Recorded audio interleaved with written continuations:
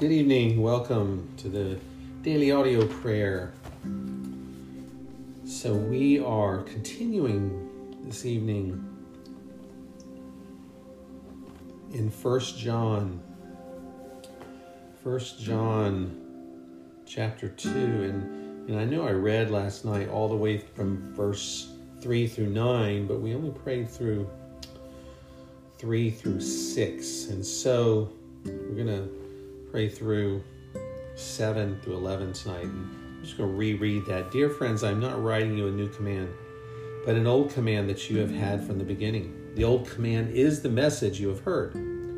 Yet I am writing you a new command, which is true in him and in you. Because the darkness is passing away and the true light is already shining. The one who says he is in the light but hates his brother is in the darkness until now. And the one who loves his brother remains in the light, and there's no cause for stumbling in him. But the one who hates his brother is in the darkness. He walks in the darkness and doesn't know where he's going because the darkness has blinded his eyes. Lord, we thank you for, as we come before you tonight, we are looking at this and the picture of walking in darkness and walking in light, or we know it in the real sense of it. If we are walking into a room, a place we're not familiar with, or even familiar, but the light has gone out, we really do not know where we're going. And the same with the light that's on, we can see in front of us and we can see our feet and look ahead and see where we're going. So tonight, as we pray through this, Lord, that may that be the thing that we really have in our life, that we walk in the light as you are in the light, that our pathway would be clear and the word of God would be clear. Your word says that your word is a lamp unto our feet and a light unto our path.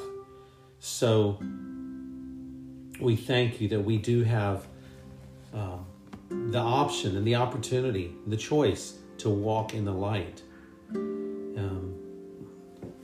Your servant John reminded us and said that he is not writing a new command, but an old command that you've had from the beginning. And Lord, we know that that command has always been from the beginning, since we were created to love, and your people have done that throughout history.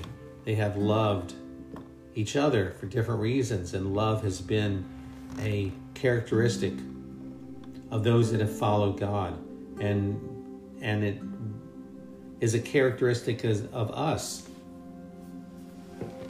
for following you. And we love people. We want to love them more, and to not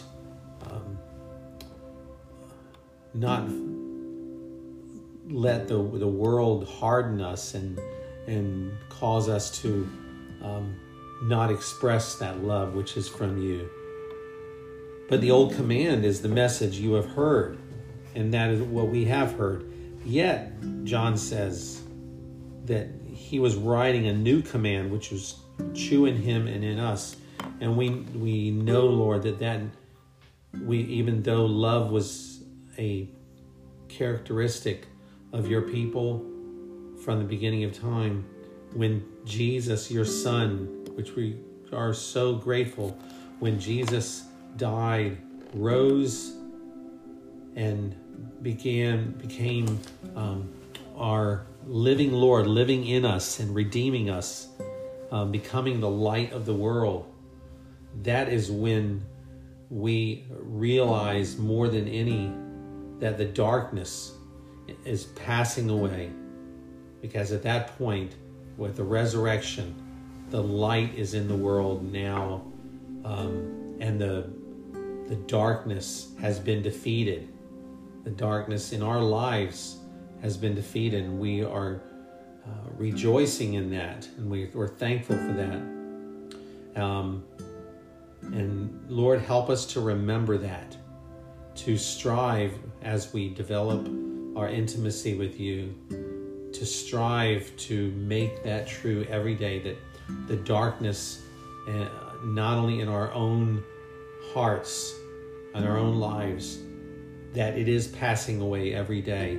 Every day that we're closer to you, darkness, there's more light coming in, just like a room where the light turns on and all the darkness is gone. That we want that in our lives. Make that truth in our lives, Lord. Make us filled with light so that darkness cannot stay. No form of darkness, no form of sin in our life can stay, because the light pushes it away. And we do that by loving you, obeying you, by cultivating you, your presence in our lives, by spending time in prayer and becoming like you, letting, just as Moses spent time with you, he came back and the glory of God was on his face. He couldn't be looked upon. He had to put a veil on. We want the glory of God to be seen in us. We want to have the eyes of our Savior so people see us. We want to be attractive to those in darkness, but we need to become more like you and abide in the vine. We don't have to strive at this. It's just abiding, which means staying close to you, Lord Jesus. And we're grateful, Lord, and praise you that the true light is already shining. And Father, there are those of us who may say that they are in the light, but if we hate our brother, then we are still in darkness. Even now, we're still in darkness if we hate our brother. And the light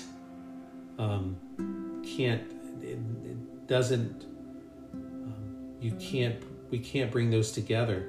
We have to love those, Lord. We have to love our brothers and sisters. That is a proof that we are living and walking in the light.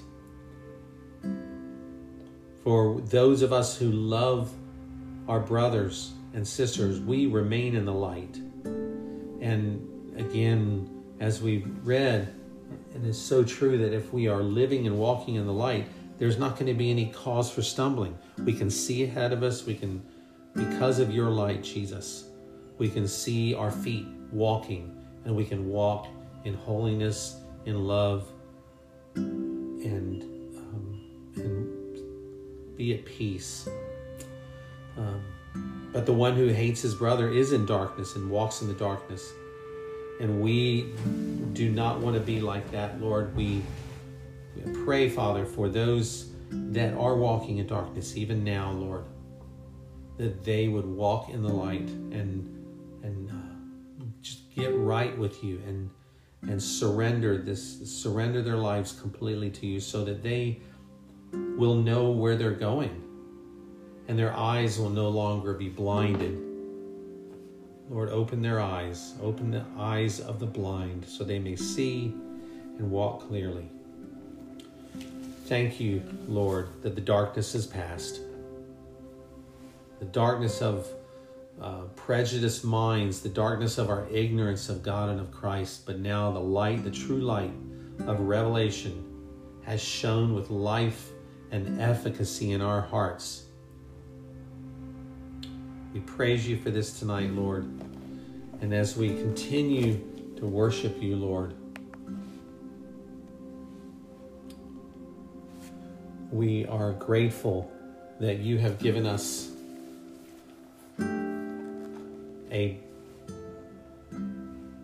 church, Lord. And we want to pray tonight and thank you for our church, for the body of believers that we have,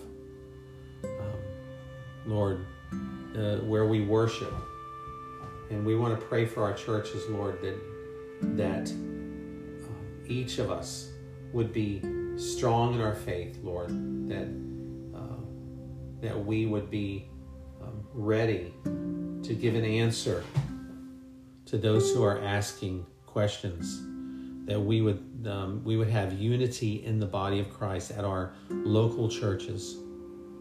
And as we pray, I know that everyone is thinking of where they worship, and some may worship in home churches, some may be in buildings, but wherever you are, we pray for the